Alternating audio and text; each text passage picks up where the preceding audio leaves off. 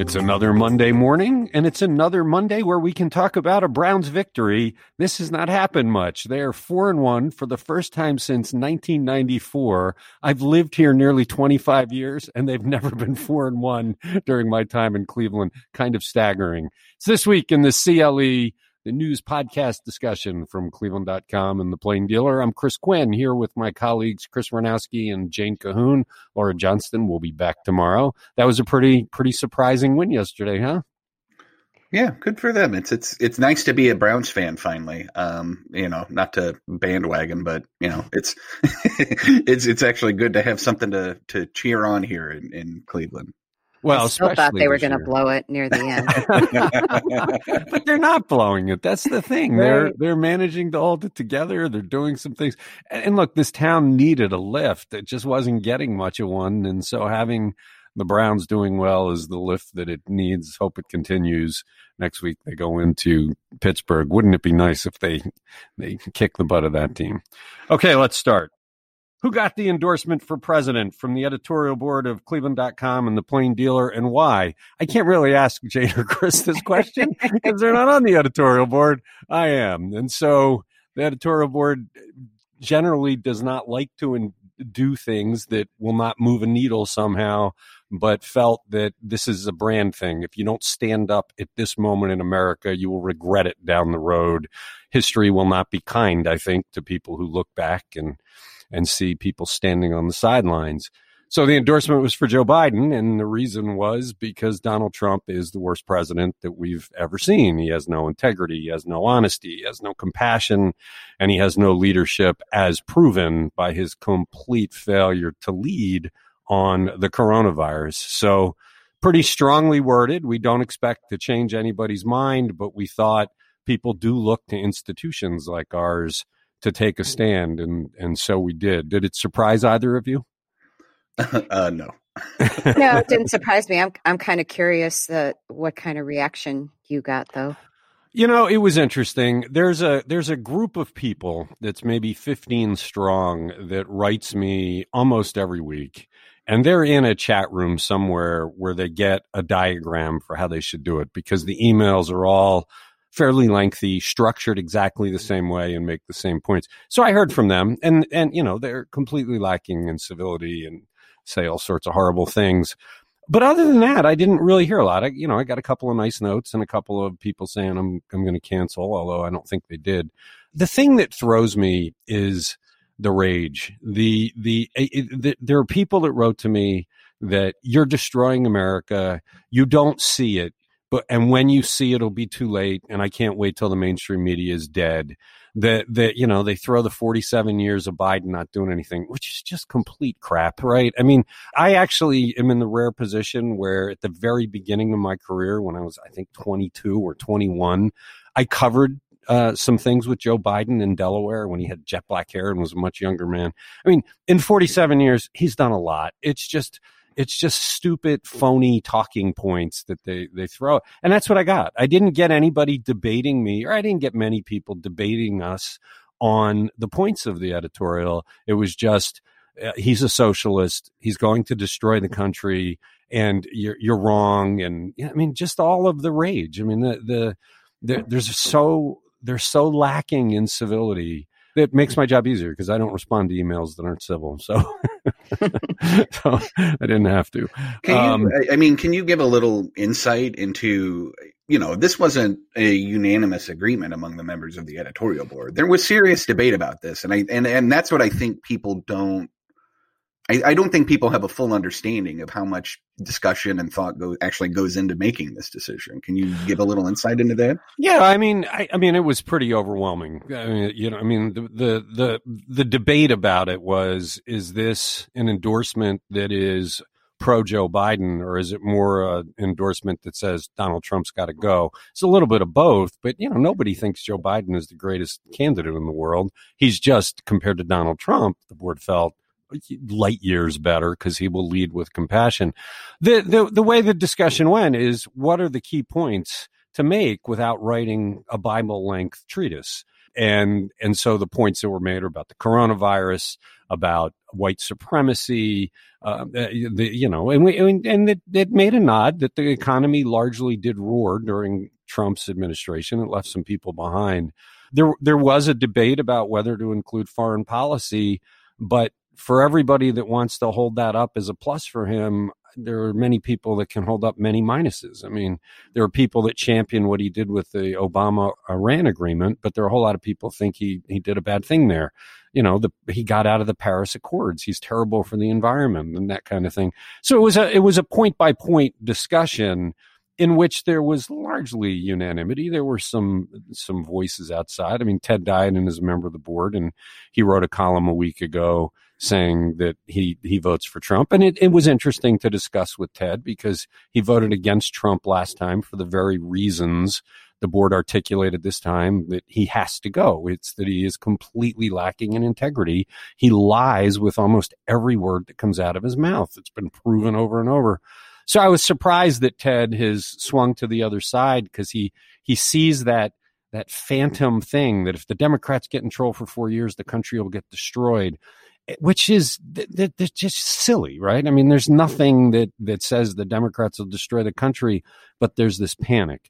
And Jane, if I had to pick the one thing that really kind of came through in the notes I got, it was almost a despair, like the people knew that this is coming to an end, that they recognize there's a very good chance that Donald Trump is going to lose, and they're bitter about it. And I think that led to some of the viciousness in what I get. I'm still surprised that you would sit down on a Sunday morning and write such venom. I mean, it would make me feel bad to write that kind of venom. And it doesn't really bother me to get it. I've got a very thick skin and it just bounces off my back. I did not go on to Facebook and look at the hundreds of comments there. I'm sure they would be uplifting and helpful. Anyway, we took a stand. We hope people in the community are at least understand that by taking a stand, we risk losing subscribers, but we felt it was important to do so, even though we don't think anybody's going to change their mind on who they're voting for. So there you go. You're listening to This Week in the CLE. Why are state legislators dawdling on repealing the very corrupt HB 6, which was created through a bribery scheme funded by First Energy's $60 million to bail out nuclear plants that the utility owned at the time? Jane Cahoon, we did a nice piece. I think it published Friday and Sunday, maybe in the paper. I'm not sure what they published, about why they're dragging their feet on repealing this terrible bill that everybody wants gone. What did Jeremy Pelzer find out? Yeah, I think it did run Saturday in the paper, I'm pretty sure. But anyway, the main reason is that they just can't come to a consensus. Now, I'm going to give you other reasons here, but you're going to throw the flag, as you say, on all of them because you don't buy any of this noble reasons for dawdling here. But some of them want a straight repeal of HB 6. Others think it should be replaced, and then some of them actually think nothing at all should be done to this. And the Senate is really leaving this up to the House to decide because that's where this bill originated, with Larry Householder pushing it through as House Speaker. And so now we have Bob Cupp, the newly elected House Speaker, who is known to be very deliberative. And he's not really talking to us. He refers, us to a statement from Jim Hoops, the guy he named to this committee to study this. And then we've got people like State Representative Dave Leland, who is a Columbus Democrat, who's very critical of this. And he says, that the Republicans think if they just stonewall it for long enough, people are going to forget about it. And then he says you got people who want to do something, but they're not sure what they want to do. And then you got a speaker who doesn't know what he wants to do. So it's a multifaceted problem. I have heard repeatedly the Republicans believe this will just go away. They're wrong. We're not going to let it go away. The environmentalists are not going to let it go away. And it's kind of despicable that that's what they're hoping, is that we're so jaded by scandal in government anymore that they think it would just fall off our backs. I'd say, it's a cynical way of dealing with it. I did think the one thing that had credibility is they don't want to raise people's electric rates. And this bill, even though it takes our money and gives it to First Energy, they reduced other costs by getting rid of green energy requirements that reduced our electric bills. So the one proposal in there that I thought, okay, do that, was the one that basically took away everything that gave any money to First Energy, the decoupling, the nuclear plant thing, which no longer really benefits them because they dish that off to avoid scrutiny, and then leave the rates as they are, and they can come back and debate green energy later. Okay, do that. If you're worried about raising electric rates, leave that part alone, but take away the money from First Energy, which spent $60 million trying to get a huge cash infusion off of the residents of Ohio. It's not in the public interest, and they start getting our money in January. Right. And they're not even meeting again on this until after the election. So that puts them in this time bind, where they would have to pass something on an emergency to get those, to stop those subsidies from kicking in. And they have such a good record of doing good work for the public in during the lame duck. Yeah. I mean, these guys have done so many dastardly deeds that they hide in the lame duck session. It often takes months for us to figure out all of the bad things that they put in there. Although I think it's going to be hard to hide the First Energy thing. Anyway, it's a good piece by Jeremy. I don't know why that solution, leaving the rates where they are while taking the rest. I don't know why the some of the people he talked to seem to think that might be hard to get through. That seems like it should be easy to get through, unless there's backdoor things going on still where they're trying to keep the money going to First Energy, which would be bad. You're listening to This Week in the CLE. What did we learn from the latest Baldwin-Wallace Great Lakes poll about the presidential race, how people want voting reformed, and more? Jane and Chris, there's a lot to unpack with this poll. We love the Baldwin-Wallace Great Lakes poll because they ask so many provocative questions. There were a lot in this version. Let's start, Jane, with the presidential race, because that's where we always start on these polls. Well, it's still essentially a tie in Ohio, according to this poll, although this time President Trump has a slight advantage over Joe Biden. It's less than 2 percentage points. It's 47 to 45.4, with only about 5% undecided. Now, Biden had a slight edge in the last poll from September, but in this poll, they do these 4 Great Lakes states, including Ohio. So in Michigan, Wisconsin, and Pennsylvania, Biden led there from anywhere from like 5 to 7 percentage points. And as we know, these are 3 other crucial Midwestern states. In general, it was interesting. Trump seems to find a little more support on everything in Ohio than in the other 3 states.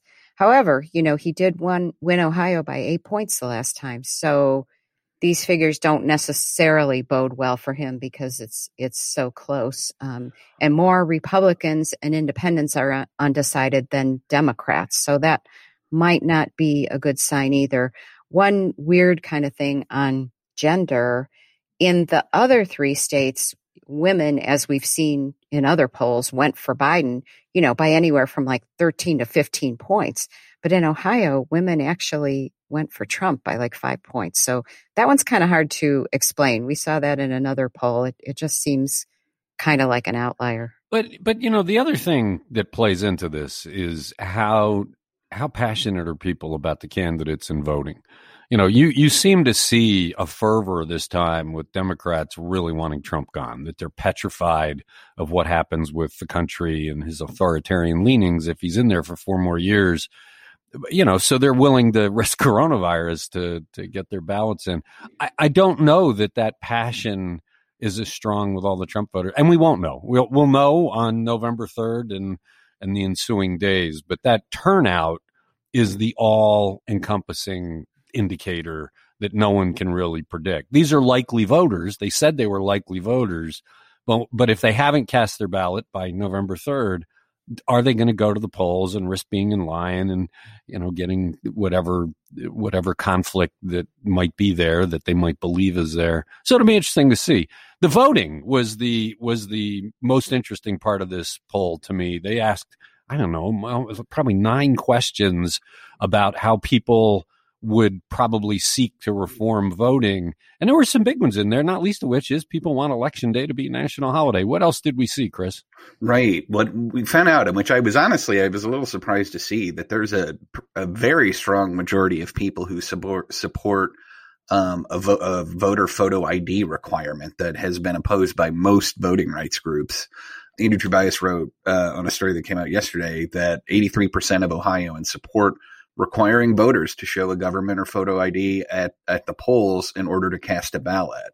But some other stuff that we found out is that 72% said that they would support maintaining voter rolls to remove inaccurate and duplicate registrations, and strong majorities also support the expansion of ballot drop boxes, making Election Day a holiday, and universally mailing absentee ballot applications, with the slim majority also favoring universal ballot application mailing. So the only sort of voter liberalization issue that did not get a majority of support is automatic voter registration, with 48 supporting and 42% opposed. And surprisingly, the poll found that Democrats are more likely to favor more permissive voting laws, while Republican voters are less likely.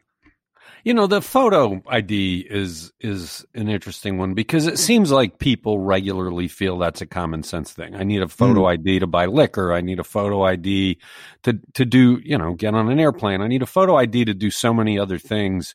So what's the big deal if you require it? And the voter advocates say that people living in poverty have a much harder time getting the government photo ID, even the state ID card, that it's more challenging and that this would reduce voting.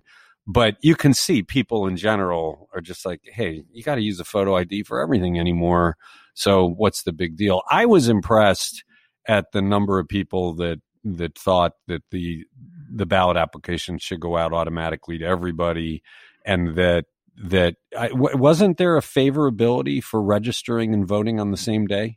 Wasn't that a positive too? Jane? Yeah. I believe that one got a majority as well. I'm pretty sure. Which is the Republicans are dead set against that because they worry that there was a partisan breakdown, I believe, with Republicans not favoring that. But I was good to see because the whole goal is let's make voting easier. It's not what our current Secretary of State is doing. Frank LaRose is making it as hard as he can possibly do. But people in general in this poll seem to favor mostly making it easier. So that was an interesting. I think that the takeaway from this is that people do believe in expanded access to voting and that it should be easy to vote, but they also are concerned about security and they want to make sure that the vote is secure.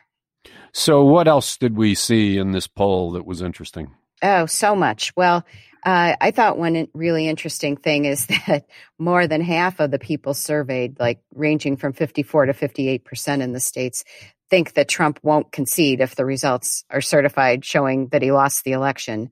Only like 23 to 26% over the 4 states think he would concede, whereas a majority thought that Biden would concede if he loses. But this was another area where we really had a sharp partisan divide. In Ohio, for example, about 45% of Republicans thought Trump would actually concede, compared to 31% who said he wouldn't. Whereas on the Democratic side, a whopping 78% of Democrats felt he would not concede, compared to only 7% who thought he would. So that's one thing. It's just amazing to me. We've reached a point in this country where people are that worried about the president refusing to bow to the will of voters. And that would have been unthinkable, 10 years ago even. And here we have people believing that will happen, even though Republicans across the land keep telling their constituents that's not going to happen. Mike DeWine, that's not going to happen. That's not going to happen. So what else? What else? So Ohio voters are pretty split on Trump's job approval. He's got like 49.1 approving and 49.6 disapproving. So that's pretty much even. But in the other 3 states, he had much higher disapproval, ranging from like a net disapproval of about 5% to as high as almost 10% in Wisconsin. But when you get down to specific issues, you see some other interesting things. They generally grade him fairly well on the economy in all 4 states, but they really grade him poorly on the coronavirus, which probably isn't much of a surprise. There were higher rates of disapproval for this, with the net disapprovals ranging from about 8% to as high as about 18% on that issue. Yeah, that's not a surprise because that he has objectively done a terrible job. I mean, there is no measure of how he's dealt with the coronavirus that you can say he's done well, including and up to having it himself, because we can't get a straight answer out of him about his tests. I mean, he held an event over the weekend, and you cannot get a straight answer from the government as to whether the president of this nation is tested negative. And even if they told you, would anybody believe it at this point? Because there's been so much dishonesty coming from the White House. How much do both of you think that like how much of this election is a referendum on the coronavirus? Like, is it mostly? I mean, do you guys feel that? Because that's how I feel. I feel like that this thing can't go away. They've tried to downplay it as no big deal. And I think the majority of people, as this poll actually reflects, that most people think it's still a problem. I think there are a lot of people for whom the coronavirus might be the tipping point, that we're getting fed up. I also believe that Americans largely are civil people, and the incivility, the bitterness, the ridiculous statements, the way people are described by the current president, I think most people want to get beyond this. We're not, generally we're not all getting red-faced screaming at each other the way the country is now portrayed. I think that has something to do with it. I think when you say the coronavirus, I think part of it is the dishonesty. He knew about it in January. He lied for a month. I mean, admits he lied. He's been caught in so many lies, thousands and thousands of lies, and yet he still looks at the camera and says, I tell the truth. But he admits that he lied to America about this because, he didn't want them to know how dangerous it was. I don't think people have a tolerance for that. We're in bad shape. Our country has done worse than almost every country on earth.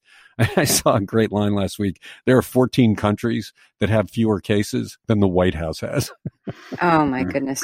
I think that, that's the reason why this issue is front and center, because he contracted the virus. If that hadn't happened, maybe they would have been more successful in pushing other issues, but this will not go away. No, and we're coming right up on it now. We're 3 weeks away. Anything else? Any last minute other things in that poll? Just a couple things. People, and not surprisingly, after that chaotic debate, people thought Biden won that debate, and a lot of people seem to be engaged with that debate, believe it or not. And there's a pretty even split on whether they should fill that Supreme Court seat. And you'll have to stay tuned for other issues because we're rolling out a bunch more stories on this today and tomorrow. Another fantastic job by Baldwin Wallace. Love their polls. Love what we get from them. So check it all out on Cleveland.com. It's this week in the CLE. With the battle seemingly over or close to over, were voters the losers in Ohio Secretary of State Frank LaRosa's ceaseless effort to limit ballot drop-off boxes? Chris Ranowski, this broke late Friday, the final, what I believe probably is the final decision, unless it goes to the U.S. Supreme Court. What ended up happening? So the Federal Appeals Court has agreed to reinstate Ohio's limit on ballot drop boxes, at least temporarily, while it considers whether to make a more permanent ruling on the case. U.S. Sixth Circuit Court of Appeals judges Robert Griffin and Amal Thapar, in an order Friday night, sharply criticized Cleveland U.S. District Judge Polster's decision, which struck down the drop box limit as unconstitutional after early voting had already begun. The judges said that Secretary of State Frank LaRosa's decision to limit drop boxes used to store the absentee ballots to one per county was reasonable, and sided with LaRosa's arguments that making a change during the election would pose a security risk. So basically right now, everything is just kind of on pause while they consider it, but there's no guarantee that they're going to make a decision or even have the full body of the appeals court be able to hear this before the election. Yeah, at this point, is it really too late? Is it, we pretty much ended.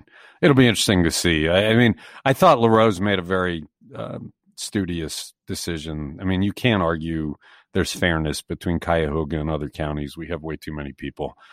So we're going to have traffic jams. It's going to be a problem, and we'll have to urge people to get their ballots in early to avoid paralyzing traffic in downtown Cleveland. It was disappointing to see the appellate court voting that way. And it's disappointing to see. I mean, in the last segment, we were talking about how a majority of people in this state do want the ability to have multiple places to drop off their ballots. And, LaRose can kind of say, like, look, I'm hamstrung by the laws. This isn't the will of the legislature, or, there's security risk, or there's plenty of time. And he had plenty of time. And I think, running out the clock like this was kind of a predictable end to this. And look, he was on the record saying, if I get the legal ability to do it, I'll do it. He got the legal ability to do it. He fought it. He got the legal ability from 4 courts, may I add. This is Jane Cahoon. Right. And, what's interesting is you see there is another case like this in Texas where it's exactly identical, right? Well, I mean, that's a little more overt. They're taking away polling places specifically in cities and leaving multiple in rural communities. It's not as overt in this state, but I think LaRose is coming from the same sort of unprincipled position of it. It's just that his looks like a little more legitimate and polite because he can defer to the courts. He didn't have to take like an overt action to pull access from people. He could just say, the law is the law. What are you going to do? And that gives him cover. I don't know. He didn't have to appeal it. I mean, he's gotten the permission he said he wanted. I think this revealed the hypocrisy, and I hope it has a long shadow on his career because he's making it harder for people in Democratic areas to vote. It seems like party politics. You're listening to This Week in the CLE. We set an all-time record for coronavirus cases in a single day in Ohio Friday. What was it, and what horrible milestone will we most certainly hit today? Jane Cahoon, it's out of control. We talked about it last week, but the numbers have hit staggering levels again.